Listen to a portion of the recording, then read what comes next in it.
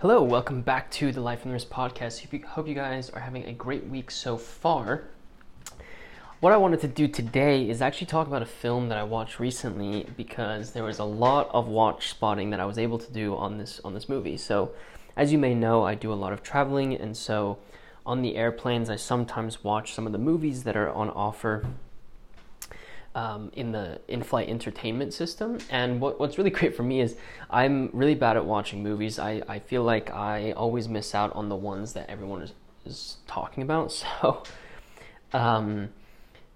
I sometimes miss them. Ford versus Ferrari is the movie that I ended up watching this weekend on my flights, or this past week on my flights. And what was really cool about this movie is it was released in 2019, so I'm about 3 years late to the show here.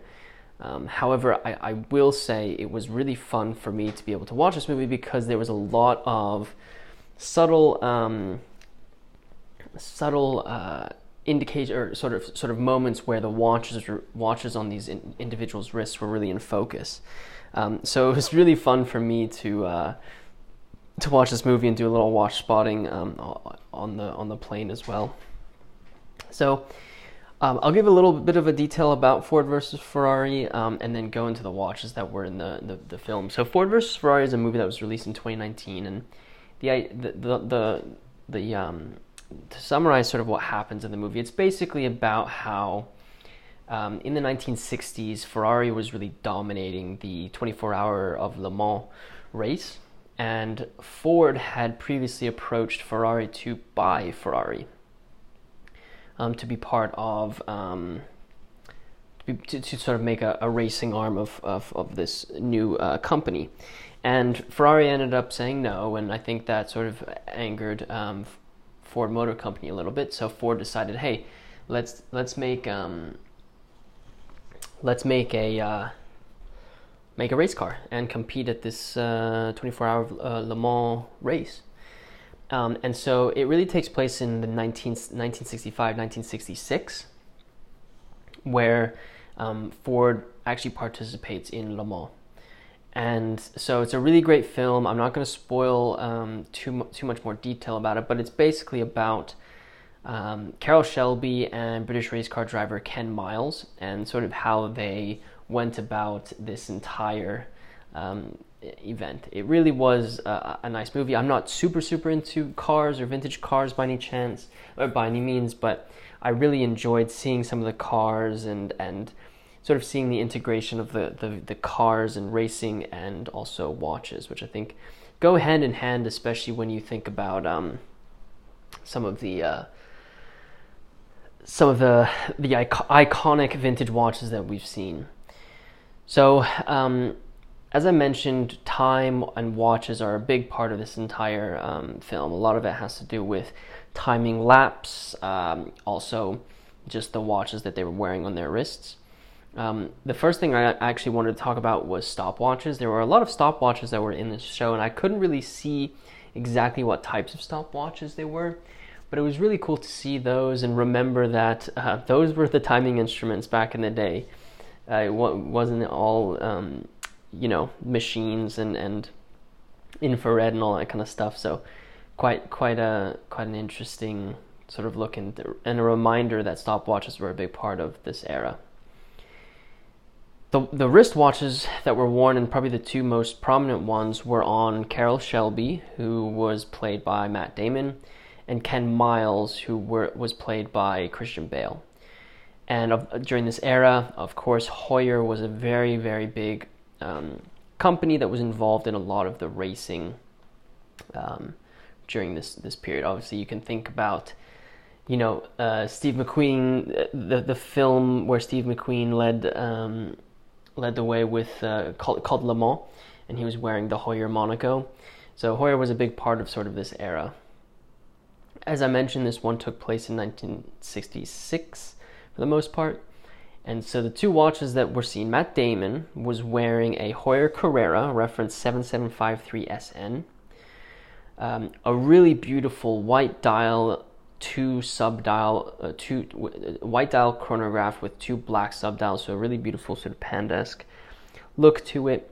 really simple. You've got your hours, your minutes, your chronograph hand, you've got your seconds on the left hand subdial, and then you have a 30-minute counter on the right hand subdial. Round pushers, it really is like the iconic driving watch, and was really well cast, especially on his wrist. A lot of the times he was wearing a black cowboy hat, which was obviously something Carroll Shelby did quite often. And so the black and white of the dial, as well as the black strap that he used, played well with sort of the aesthetics of Matt Damon's character. So that was the first watch. Unfortunately, one thing to note is that this watch, like I mentioned, the film took place in 1966, but the 7753 actually didn't come out until 1970. So 4 years off, a little bit of a mix up there. But does it detach from the idea? No, not really. I think for watch enthusiasts, it's a little bit more meaningful. But if you're just watching this and you're just enjoying watches, or you're just enjoying the movie, not really focused on the watches, the aesthetics sort of are totally fine. So that's the first watch. The second watch was worn on Ken Miles' wrist, which was played by Christian Bale. And of course, he was wearing a Heuer as well. This was the Heuer Autavia 2446. It's also known as the Rindt, after the famed racer Jochen Rindt.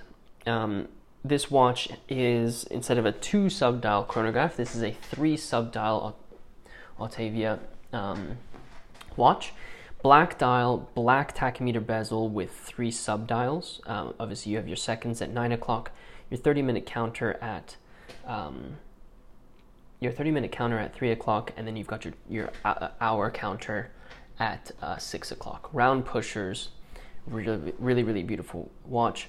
What's really cool about this as well is I really enjoyed the fact that Christian Bale wore this watch on the underside of his wrist. This was something that a lot of race car drivers did quite often because it was easier to look at the time as opposed to having to turn your wrist all the way over while you're still holding the steering wheel. So I really like the fact that they sort of leaned into the idea that this was a racer's watch, and that Christian Bale's character was going to wear it as a racer.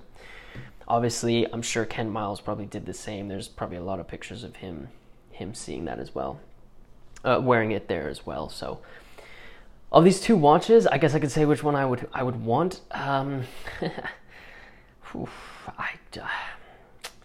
think I would probably go with Matt Damon's the 7753 SN. It's a little bit more my aesthetics. I'm a little bit more. I guess you could say I like more basic watches, not as busy, very, very simple, beautiful chronograph. But the Autavia is actually beautiful as well. So if I could have either of them, I'd have both of them if I could. So really cool. One of the things I didn't find is if these 2 individuals actually owned these specific watches. In real life, if Shelby and Miles actually owned these 2 watches, that'd be pretty cool to see. And it would be even cooler to see if those actually came up for auction. Be quite the quite the auction if those ended up coming through. So those are the 2 watches. I highly recommend this film. It was really great to watch. Even if you aren't into cars, I think it's a great film. If you like watches, it's obviously a great opportunity for you to do some watch spotting as well. So feel free to watch that as well. I'll put a link in the show notes to this video to the article that I read on Hodinkee about these watches. Obviously, I did research after I watched this film, but really great there. I'll also put a link to On the Dash, because I think they also do a really great job of looking at it from a historical perspective. So I will put a link in the show notes to both those articles if you want to take a look. If you are new to the Life on the Wrist podcast, be sure to follow us. We'd love to have you listen to us every single week. We post a new podcast every Tuesday, so you can look out for our podcast releases. Then, if you follow us, you'll be the first one notified. Let me know what you think about this topic. I'd love to hear your thoughts on the movie, on these 2 watches. You can contact us on any of our social medias, and we also have a contact link on our website. So feel free to go over there and send us a message. While you're over there, be sure to check out all of our social media accounts. We obviously post mainly on YouTube, so subscribe to us over there. But we do post editorial articles that cover the same topic that we create a video for. So if you are interested in doing a little bit of reading there, you can head over to lifeonthewrist.com. There will be links in the show notes of this podcast to all of those pages. If you are feeling generous, be sure to rate this podcast. We'd love to hear your thoughts and adapt this show to your liking. And with that said, guys, thank you so much for listening to this podcast, and until next time.